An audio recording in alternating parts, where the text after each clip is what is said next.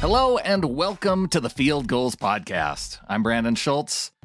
Going back to Thursday on the podium, we heard from head coach Pete Carroll on Wednesday. Thursday, he was not at the podium, but we did hear from another important leader in Bobby Wagner. And for the first time, Bobby Wagner does not have KJ Wright at training camp. And so he talked about what it was like not having his longtime teammate and friend alongside him in practice. I mean, like I said it before, it's definitely an adjustment. It's something that you got to get, you have to get used to.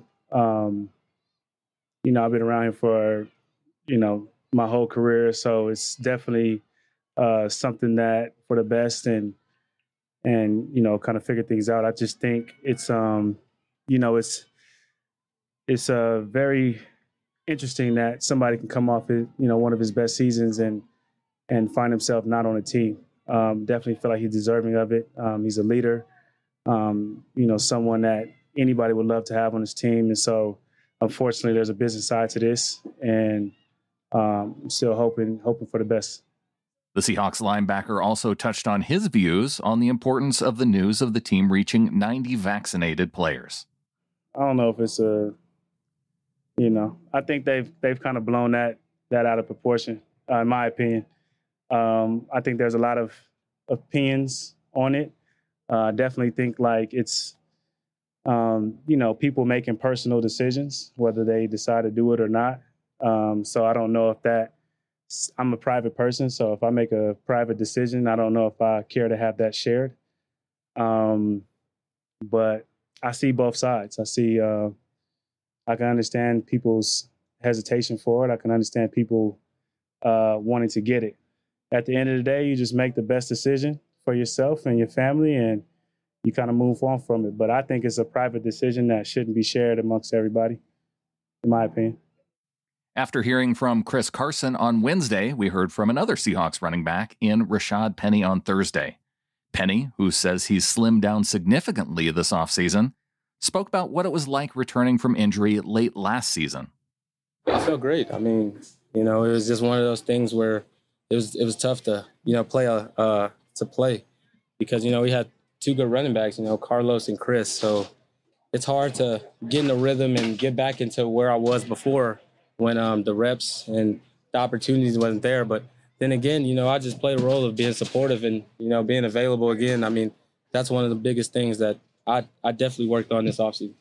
Penny also touched on his contract situation. After having his fifth-year option declined as a first-round pick, he is now in the last year of his rookie contract.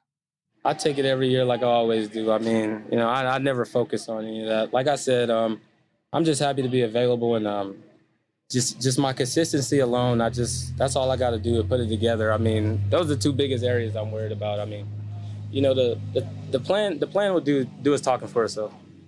Although Penny's future with the Seahawks is uncertain beyond this year, he expressed his elation about the return of teammate Chris Carson, who signed a new deal with Seattle this offseason.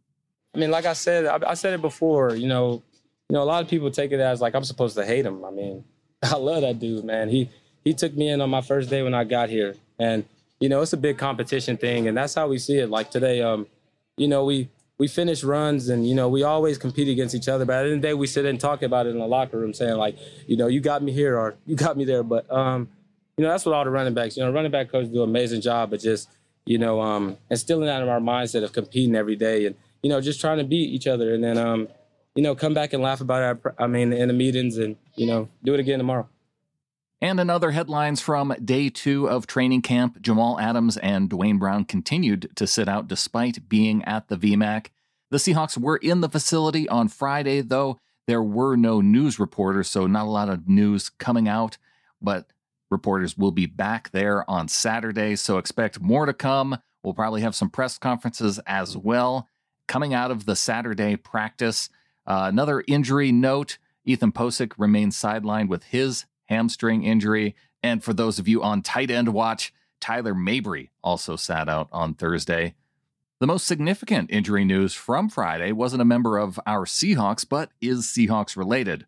Carson Wentz, the Indianapolis Colts quarterback, is reportedly out indefinitely with a foot injury. It sounds like he could need surgery, And so the Seahawks could be seeing former Washington Huskies quarterback Jacob Eason in Indianapolis for that Week 1 kickoff in the NFL. So we'll be watching that. We'll be watching Jacob Eason now through the preseason. And as I get on out of here, a big thanks to Wilson Kahn for producing this episode. You can follow him on Twitter at Wilson_Kahn, C-O-N-N. We are streaming live the video from practice right up at fieldgoals.com. You can comment there, interact with the community. That's all up, fieldgoals.com. So we will see you there on Saturday. And until then, go Hawks.